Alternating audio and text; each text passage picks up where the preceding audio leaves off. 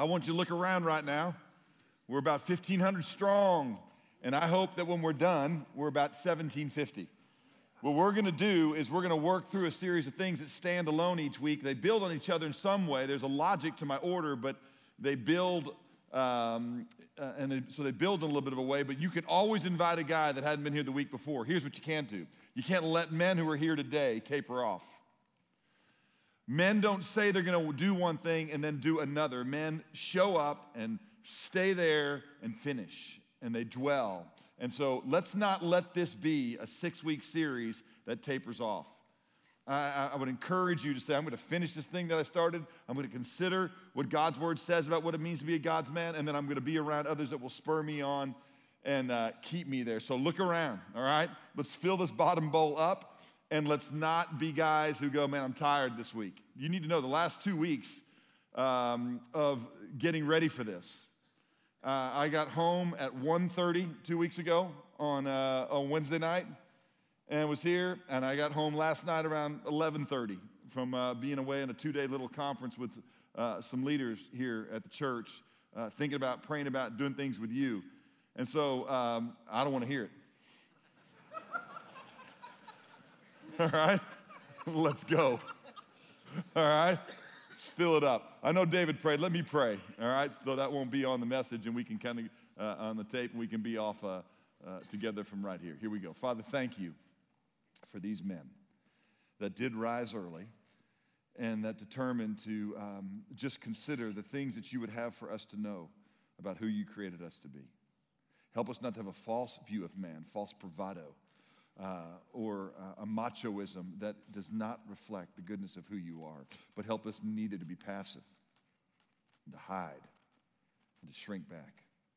Help us to be like the man, the God-man Jesus, the one who is strong and saves, and who is tender and loves. Make us those men, and may women and children and other men be blessed, because we were attentive to you and your ways. We received your grace that redeemed our life from the pit, and made us men worthy of others to follow. We have a way to go, Lord, a ways to go. So use this time to conform us into the image of what you intend for us. Restore the glory that sin and our selfishness has lost. Thank you that that's your intention as a good father to make us godly men. In Jesus' name, amen. Well, the scripture says in 1 Corinthians 16, 13, and 14, a verse that you are going to help each other know and memorize, that we are to be on the alert, to stand firm in the faith, to be strong, to act like men. And the question always begs itself, what do men act like? It then follows that call to strength and manhood by saying, let everything you do be done in love. Be on the alert, stand firm in the faith, act like men, be strong, and be marked by love. That's what godly men are. I want to say again as we start this series, the scripture says all men, all of us, me first among them, have sinned, have become less than God intended us to be, and because we have gone our own way, we have fallen short of the glory of God. That is not a verse, Romans 3:23, that reminds us of why judgment has fallen upon us, as much as it is just saying, dagnummit, guys, you had a chance to be glorious, to be my vice regents, to be men who were a tribute to my sovereignty and my love, and you went a different way. And you became a picture of oppression and pain as a result of the way that you have led apart from me. And I want to restore to you, because I love you, the glory that has been lost. One of the things that I'm going to tell you that men do is that they run to chaos. And the reason we run to chaos is because we are made in the image of God. And that is what God has done. Genesis 1:26. Are you ready? Look at this. When God was beginning this whole thing, when he was going to reveal to the angelic realm and to a world that he created, who he was, he decided to place inside the perfection that always dwells where God is, somebody like him. Now, angels pre-existed this moment. Angels had already rebelled against him, and God had cast angels out. When you see in Genesis 1:1, in the beginning God created. It is not talking about the very first acts that God ever created. This is God revealing in human history, in his revelation before the angelic and the realm of the spiritual world, he is revealing who he is. And in order to reveal who he is, he chose in this place of darkness and chaos to put beauty. It was a place of judgment. It was a place where those who had rejected who God was were living in the darkness and the chaos and the void of life. God created beauty, and then God placed into that darkness and chaos man. And who is man? Genesis 1:26 tells us, let us make man in our image. That was God's creation. And we want them to rule like we rule over all of everything that's ever been in existence. Man will rule over this dominion and this domain. And if he walks with us and enjoys us and abides with us, then he will be a source of blessing.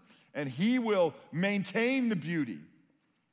And he will maintain the order. And he will maintain the peace. And the kingdom will be as it should be. But if man listens to that outlaw who was there, who has rebelled me, then chaos will ensue. Now watch. There had been rebellion in God's presence before. That was pre-Genesis 1. Those that were created to be in God's presence, the spiritual realm, the angelic realm, had rebelled against him behind one who said, I think I can do better with God, without God, follow me. God cast them into that outer darkness. And he forever settled the question, who is sovereign and strong? But God had never had a chance to prove that there was no better way to live and love. And so he's about to show not just the fact that he is powerful, but he's about to show that he is good and gracious and merciful. And he gives those who thought they could do better than him sovereignty. And he said, you can go and you can be the prince of this earth and prince of this world. I'm not talking about us right now. I'm talking about the angelic realm, the Satan and the fallen angels. And God warned the men that he created in his image that there is a liar there. And all you need to know is that I'm good and he's not. He's not in and of himself sovereign. He's not in and of himself powerful. And he is not good. And he is a liar. All you need to know, man, is that I'm good. You need to be related to me and walk with me, and it will be glorious. But the day that you think that there's a better way, the day that you think you can find life apart from me, you will bring the same chaos and darkness and disorder into your life. And that's exactly what we did. And as you find God's record of human history's de-evolution, back not towards apes, but towards sinners, away from the glory that God intended for us, you see chaos and destruction and death and war ensue. And what God did in the midst of that chaos is he ran to it. And he's a rescuer, and he's a lover, and he by no means will let the guilty go unpunished, but he is patient towards you, not wishing for any man or woman or child that suffers because of the sin of man to perish, but that all would come to eternal life. And so he rescues humanity, and then he asks for some men to walk with him, and his glory is restored, and his grace is found to be a source of that glory and grace to others. The very first thing that men do made in the image of God is they step up and they play the man. Whenever I see men that do this, it strengthens my heart. One of my favorite stories of all time happened in 1555 in England. This is several decades after a guy named Martin Luther stood up in the face of men that weren't glorious, that perverted the word of God, that distorted the word of God, that began to use this book to oppress and abuse people. That's what always happens when men create systems. Dead religion is always there to control people, not set people free. And the Pope and his minions were controlling people. It was said of the Bishop of Germany, one of the servants of the Pope during that day and age in the 16th century, that if it weren't for this man that stood up, Martin Luther, and taught people what God said, that he intended for them to be free, we could have made all of Germany to eat hay. What he meant by that was, We could tell people that we hold the keys to the kingdom, the keys to heaven. And these men, these superstitious individuals that believe we're the viceroys of God, that we are the ones that represent God's will and way, that if we tell them they got to eat hay to get to heaven, we could have made them eat hay. And then all of a sudden, what Luther did is he came along and he took the scriptures and he starts to teach it, not in Latin, which no one knew, but make it available in common German and make it available to people that they may know what the Word of God says. That you don't earn your way to Him, that God has been running to your chaos and your sin. That Jesus didn't come to die so that if you did other things, you would eventually be forgiven by God, but Jesus came to set you free and to restore you back into relationship with your Father so you could be the men that God wants you to be. And He took away the death grip of superstition and error that was contained in the Church of Rome. And a fire swept across the known world at the time. 5 years later, it hit England. And it was no small controversy there. There was a king that was there who was wanting to get rid of one of his wives and start over with another one. And there was a bunch of corruption that happened where basically he bought his way out of his marriage in a perversion of Scripture's intent. And he was told that he could move on and he could have another woman and his previous marriage would be annulled. And men started to speak up and go, that's not the way men should act. But there was an unholy alliance that was made with the Church of Rome, and Henry VIII started his parade of wives. And there were men that started to speak up and say, listen, not just because that man who's king, who says that he wants to do this, can buy his permission to do these things, do we speak against it, but because all of the corruption that's coming out of this particular expression of the Church of God needs to be corrected. And there was a gentleman by the name of Hugh Latimer that ran into a student. This man was Hugh Latimer was a godly man and a godly leader.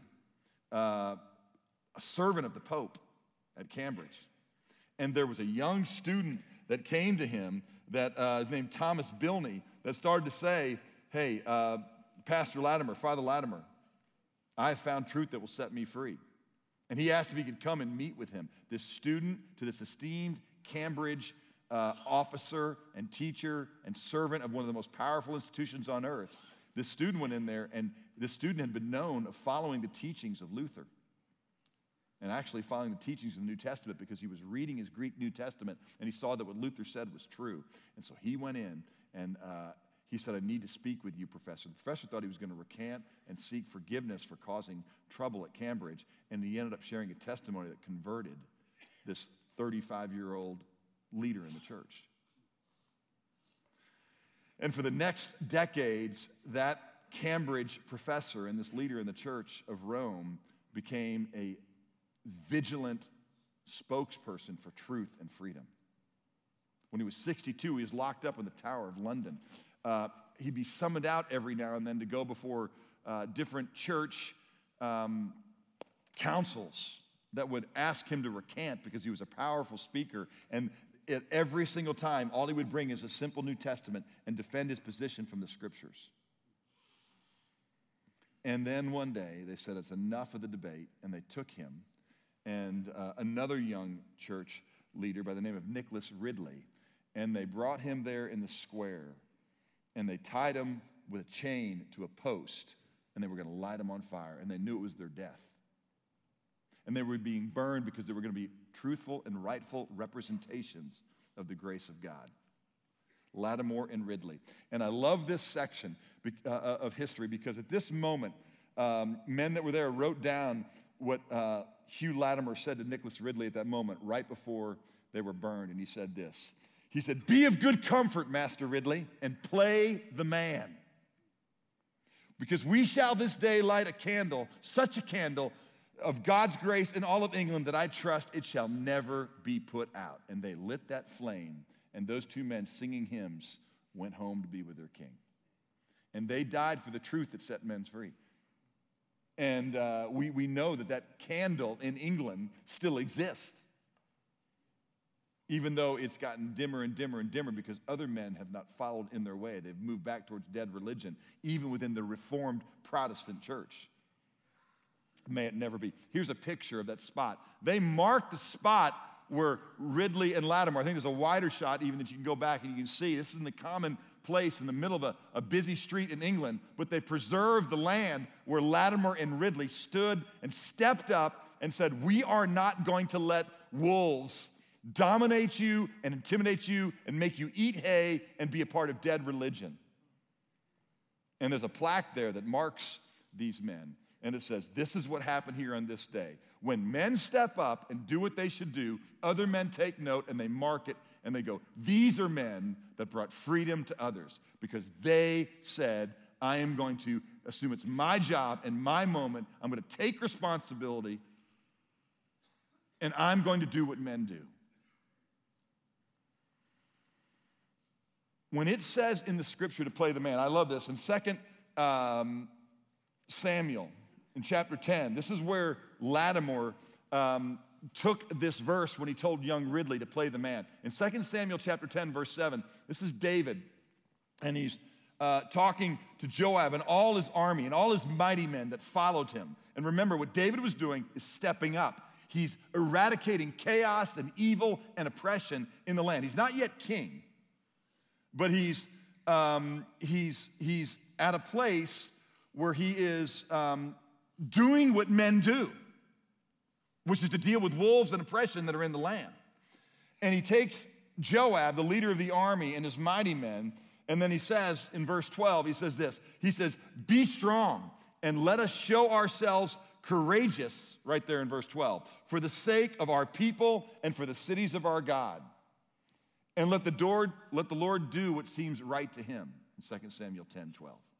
Now, in King James, in the original language, it doesn't say, let us take courage. It says specifically this, let us be of good courage. This is the Bible that Latimer had. Let us be of good courage, Joab and mighty men, and let us play the men for our people. What's it mean to play the man? It means to take courage, to have a strong heart, a heart that is informed by truth. It means to be living the way that God would want you to live. Now, I'm going to show you a little excerpt right here, and I'm going to tell you this is the way men who understand what God wants them to do. First, I'm going to put up a definition for this very first week. Men step up. They play the man. This is what men do. And you can write these words down if they're not in your book. I think they are. Lead. Men lead. They don't follow. They don't shrink back. They step up and they initiate. They are men of action. They say, let us take courage and do what we should do. They assume, every man that's made in the image of God will assume it is his job and it's his moment. This is it for you. I've told you guys again and again, I know what I'm going to ask God to do when I see him. And I see that everything that he said about who he was is true. I'm going to want to say, now that I'm fully convinced, because I see you and I don't see with the eyes of faith, I see with the eyes of reality, that every man will see with fully one day. I'm going to beg for the privilege to go back and act like a man. In other words, I'm living today in the answer to the one prayer I'm going to ask God when I meet him. Let me go serve you, O King. Let me be a man. Let me do what you want me to do. Let me take my moment and use it for your glory. Let me hate apathy and reject passivity. Let me play the man. Let me rescue the weak. Let me stand against the oppressor. Let me strangle the wolf. Let me be filled with tender mercy and love. And there's a scene from the movie that has some rough things in it, but there are pieces of it that have enough redemptive value that I have watched it, and I commend it to you on VidAngel if you can handle it. And here's a little clip. This is the American Sniper movie. This is the very beginning of the movie, and it's showing you where this warrior came from, what kind of home produced this warrior called Chris Kyle, who rightly, as a minister of God's justice, which is what God says the army is, not individual men acting as vigilantes. All right, God tells men how to act who aren't a part of a sovereign government. But when you're a part of a sovereign government and you're a minister of God for good, the scripture says, you don't bear the sword for nothing. And there's a time to go to war and to deal with evil that is systematic, and intentional. And so nations go to war, just like they did in 2 Samuel 10. They should today. Go catch the little series I did just called War, What's It Good For? But here's a little clip, and it helps us understand who we are. Watch this. Now, I want to show you something. This is our website. We are one church with 4 campuses and thousands of locations. And I've asked them to change that. You actually use the front. Do you have that one church? Yeah, there's 4 campuses, 1,000 locations. I've changed that. This is what it says now. And we will whoop your ass if you are whooped.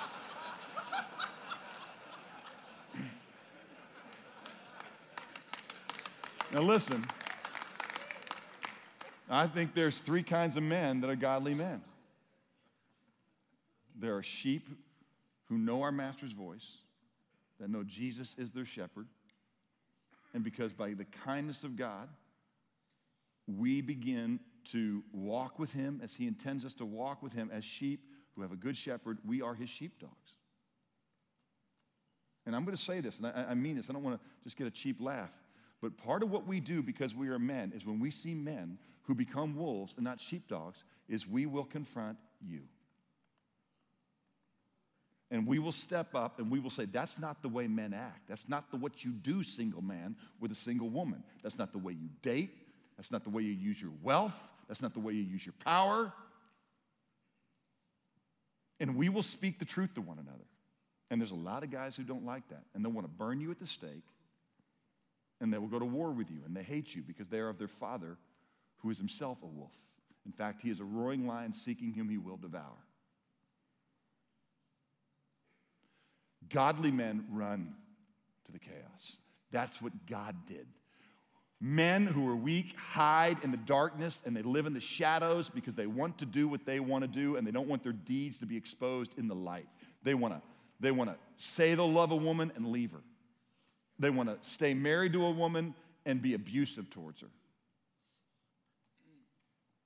And we should whoop their way of living with truth and modeling righteousness and what real men are. Here's pictures of what happened at 9/11. You see all kinds of folks when that chaos first ensued, and you'll notice which direction they are running from the cloud. You'll see it again and again. Here's this last picture, which is especially tragic because you see people that are supposed to run towards trouble running from it. But this is what men do that are made in the image of God. They run towards chaos and darkness and pain and suffering, and they lead, they initiate. They are men of action. They assume it's their job in their moment. They hate apathy, and they reject passivity because they are God's men. And if they see wolves, they kick their hiney. God did this. We're made in his image. Remember that? In John chapter 18, you have a section of scripture right here where Pilate is hanging out with Jesus because wolves hated him because he, like Luther years later and Latimer years later, was speaking out against the oppression of men. I'm going to read this section quickly. Pilate, when he was with Jesus and he understood that he had this man thrown upon him that others hated, Pilate said, "Who are you and what's up with you? You know, I'm not a Jew. I don't know why you're here and the Jews hate you. Your own nation and your chief priest delivered you to me. What have you done? Mark my word, man. If you step up, if you lead, if you initiate, if you hate apathy and reject passivity, others will hate you. Others that call themselves men will hate you. Because you're going to be calling, you're going to bring light into their darkness." And Pilate's saying, "What's up with you?" Jesus answered, "My kingdom's not of this world. If my kingdom were of this world, then my servants would be fighting so that I would not be handed over to the Jews. But as it is, my kingdom is not of this realm. And men, this is not your kingdom. You are aliens and strangers. You are at war. And the enemy will hate you, and you will have to stand firm and be on the alert and be strong and act like men. And when you fight by taking down thoughts captive to the obedience of Christ, and you let everything you do be done in love, but you are men, and this is not your home. And so quit looking for ease and comfort. No soldier in active service entangles himself in the affairs of everyday life in order that he might please the one that enlists him as a soldier. We are at war. And we need to stand firm and shod our feet in the gospel of Christ, put on the belt of truth, the breastplate of righteousness, the helmet of salvation, the shield of faith, and pick up the sword of the Spirit. And again, I'll use the phrase, we'll whoop the wolf's ass with truth. It's not a power encounter, it's a truth encounter. And you want to burn me at the stake? Well, then we will light, by God's grace, such a candle that it will never go out. And men will mark the spot. Here were men, and they loved when every other man didn't love. Here were men that were faithful when every other man became unfaithful. Here are men that kept their pants up. Here were men that made women glad they were women with those men. Children that respected those fathers because they weren't about their own hobbies and habits.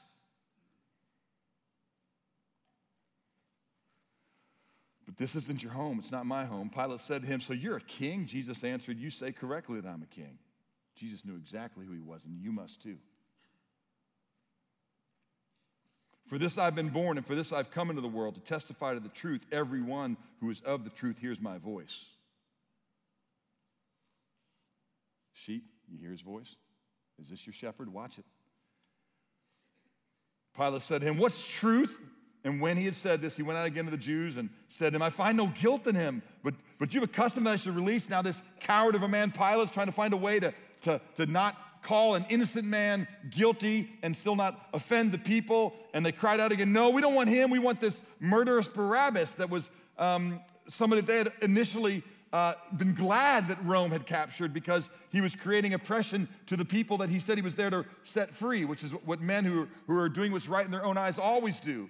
And it says, at that point, Pilate took Jesus and he beat him, thinking maybe that would satisfy him, satisfy the crowds. And the soldiers twisted together a crown of thorns and put it on his head and put a purple robe on him. And they began to come up and say to him, hail the King of the Jews, and to give him slaps in the face. Pilate came out again and said to him, behold, I'm bringing him out to you so that you may know that I find no guilt in him. And Jesus then came out wearing the crown of thorns and the purple robe.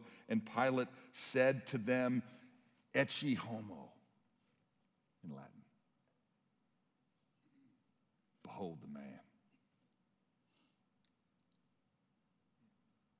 Guys, this is who the picture of what a man is. It's Jesus. There is no question he was strong. John chapter 10 talks about what a sheepdog, what a shepherd does. Verse 11, I am the good shepherd, and the good shepherd lays down his life for the sheep. If your wife, if your kids don't go, hey, tell me about your dad, and they go, I'll tell you about my dad, he is not about him. If your girlfriend's single man, go, I'll tell you about my boyfriend. He's not about him. He's not telling me if I love him, he'll let me do this. He's not experimenting with me like I'm his wife. If your kids don't say, my dad is not about him, then you are not like the one whom you say you love. If you're not rescuing them from the darkness and the chaos, if you're not saying no to your flesh because you're not about you, if you're surrendering your flesh, you're not the man that God intended you to be. And praise God that this Jesus went to the cross for us to redeem us. But we've got to take seriously that redemption and begin to walk in it. Jesus says, I'm the good shepherd. The good shepherd lays down his life for the sheep. He's not about himself. The one who's a hired hand and not a shepherd, who is not the owner of the sheep, he sees the wolf coming and he runs from the chaos. He leaves the sheep and flees. He goes about his little golf game. He goes about his little comfort. He goes about his little pornography. He goes about his little mistress. He goes about his little business that's all about him. And the wolf snatches them and scatters them. He flees because he's not God's man and the glory is not on him. That's not what men do. They lead. They initiate. They walk back into a dysfunctional marriage and say, I'm going to own my stuff. I'm going to be a man of action. I'm not going to make this about you. This is about me. It's my job and my moment to restore what my sin has destroyed. And they hate apathy. And they reject passivity. They are on the alert. They are firm in the faith.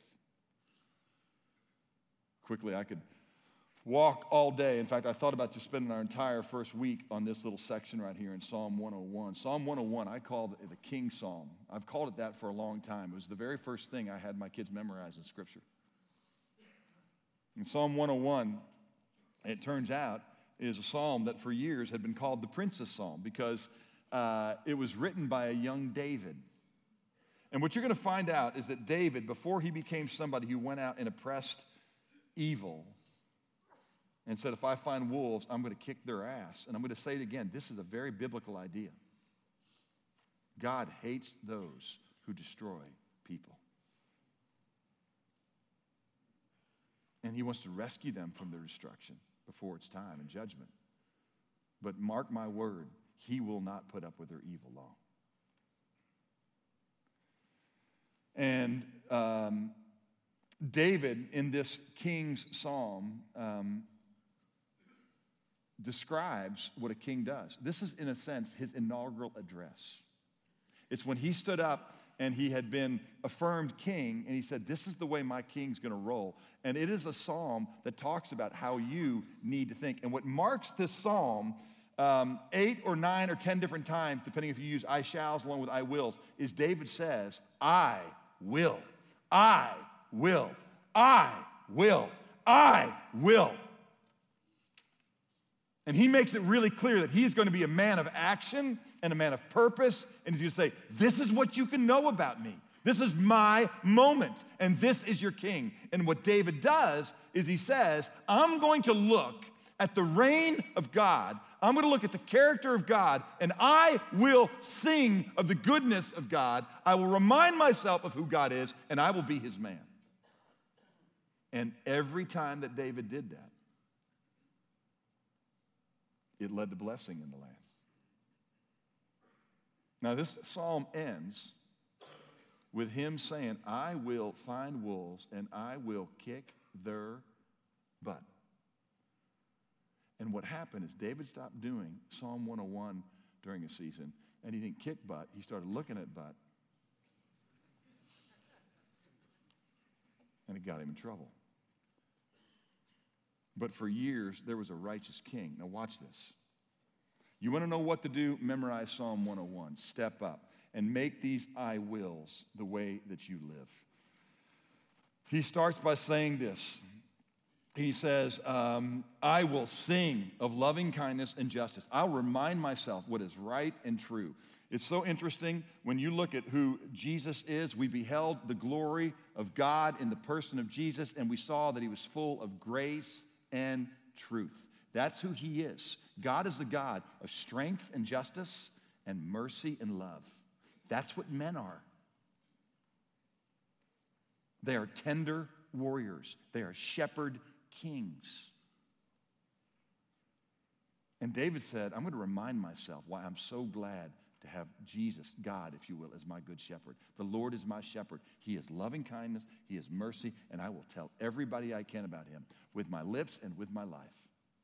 Now, what David does in this little psalm right here is he sets himself up and he does and walks through, and he basically says in verses 1 through 3, I will. He gives you a bunch of different ways to say it, but this is what he says. I will lead. But watch what he says he's going to lead. I will lead myself. And men, that's the very first thing you got to do. We cannot go and tell others about what this country should be like or their family should be like or their lives should be like if we are not men of self-leadership. The precious possession of a man is diligence.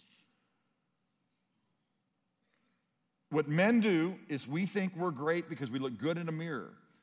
And God says you're great if you reflect my glory and you discipline yourself for the purpose of godliness. And David says, I'm going to remind myself of the loving kindness and justice of God. I will use my lips and I will use my life. You want to know what my kingship's going to be about? Modeling God. Now, I want you to think about this. You go, well, I'm not a king, Todd. Yes, you are. You're the king of your home. Now, you're not sovereign over it. God is. But he's going to let people suffer under your leadership or prosper. Young princes, you are free to make your choices, but you're not free to choose your consequences. And I want to ask you, single men, are you marked by loving kindness and justice or perversion and self-indulgence? Is there chaos where you have dated, or do you leave women better than you find them? Don't tell me about how others should do and lead if you're not leading yourself.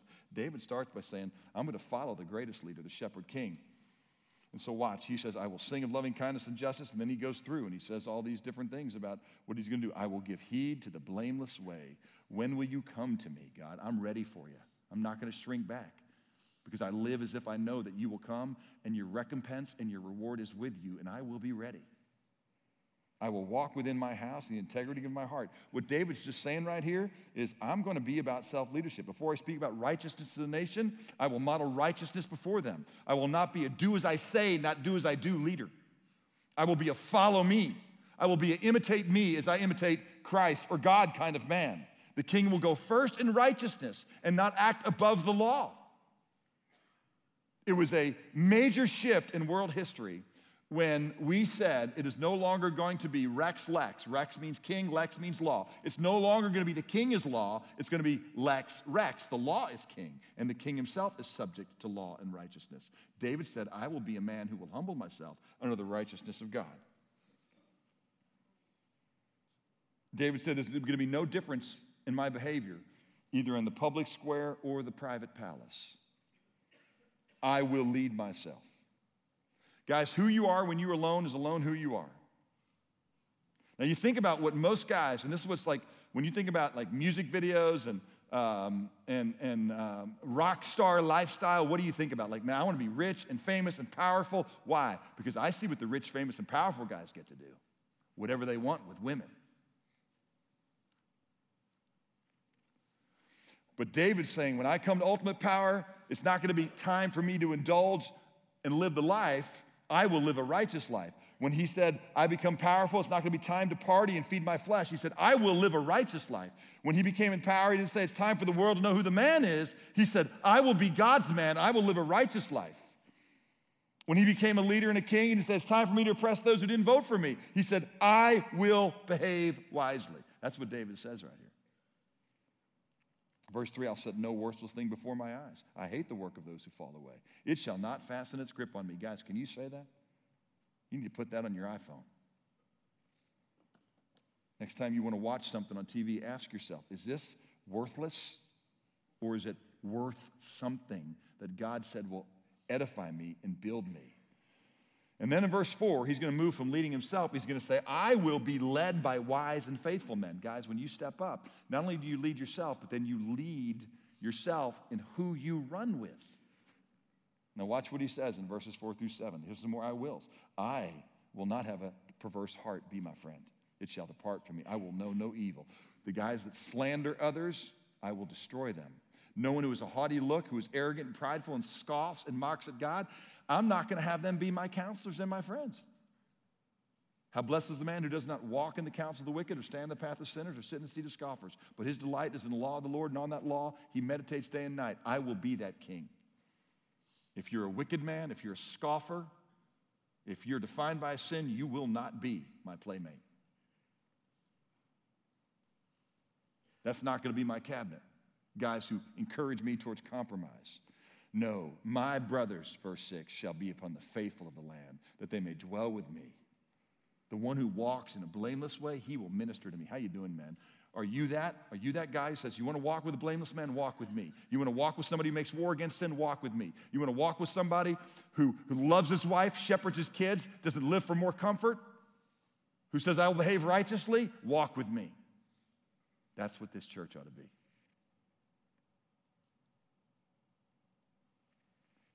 That's what God's men are.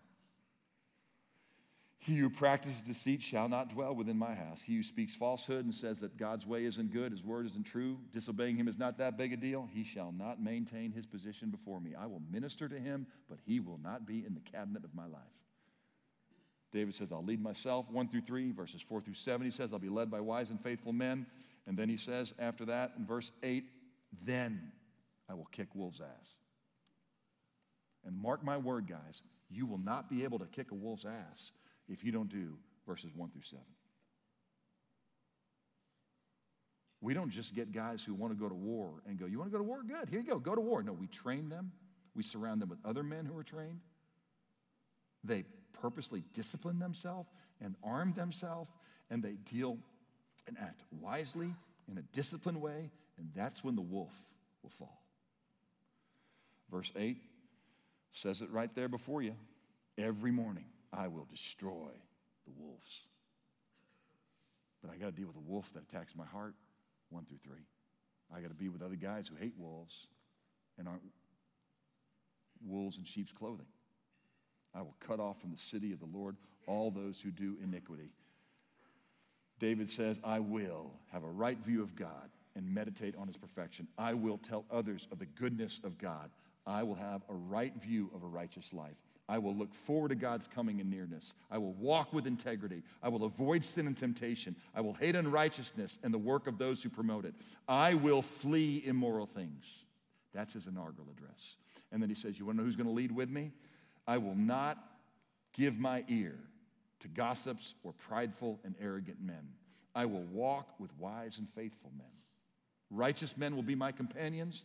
I will avoid mockers and scoffers and those who are comfortable with sin and rebellion. And we, nation, will hunt wolves. We will destroy the arrogant, expose and eradicate the wicked, and we will make ourselves men. And all the people rejoiced.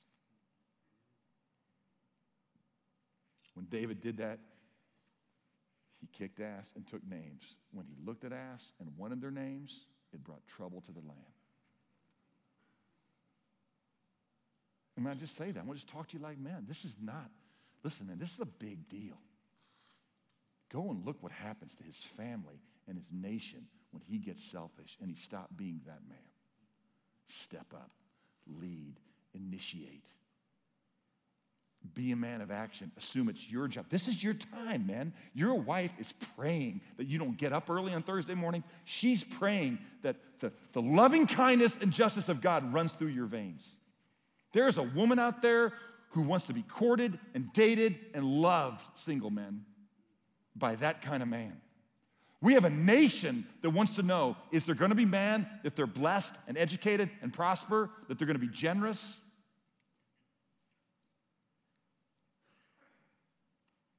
And when the righteous reign, the people rejoice. But when the wicked rule, there is groaning in the land. Let's go. We don't go to church.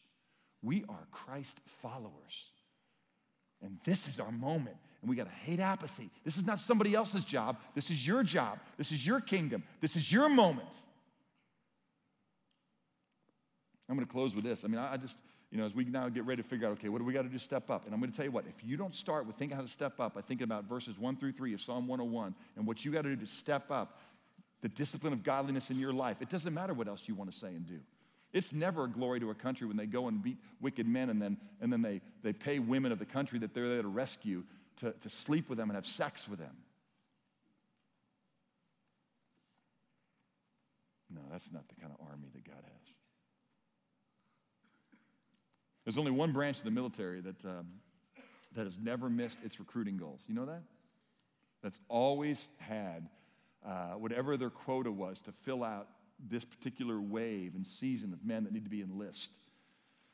There's only one branch of the military that every time has always met its goals. It's the Marines, because the Marines didn't say, come here, fight with us, right? It just says, we're looking just for a few, the good men.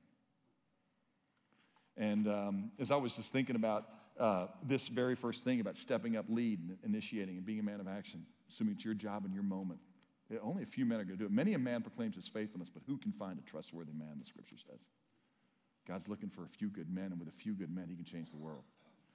The eyes of the Lord go to and fro throughout the earth, looking for those whose hearts are his, that he might strongly support them. You can do this. If you Psalm 101, 1 through 3, and Psalm 101 with other men, 4 through 7, wolves won't be happy. Women and children will. Watch this little ad. See if you don't see a theme here from the Marines. And then we're done. Watch this. Look, I'm like, yes. But look, this is not a macho run, to go war and blow people up. Listen, I want to remind you, we run to him and we say, make us like Jesus. And we're the few good men that you're going to use. We're one church, we're 4 campuses, 1,000 locations, and we will not be wolves. We got to deal with wolfness in this camp before we say we're sick of wolves out there. So you figure out where you need to lead yourself this morning, man. What you're going to do about it. You find out the guys that are in your group want to be men, like verses 4 through 7, if you can run with them.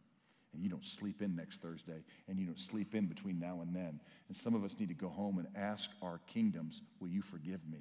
Because I have not been a Psalm 101 verses 1 through 7 king, and that's why wolves are destroying this house. And I'm done with that. I'm going to be God's man.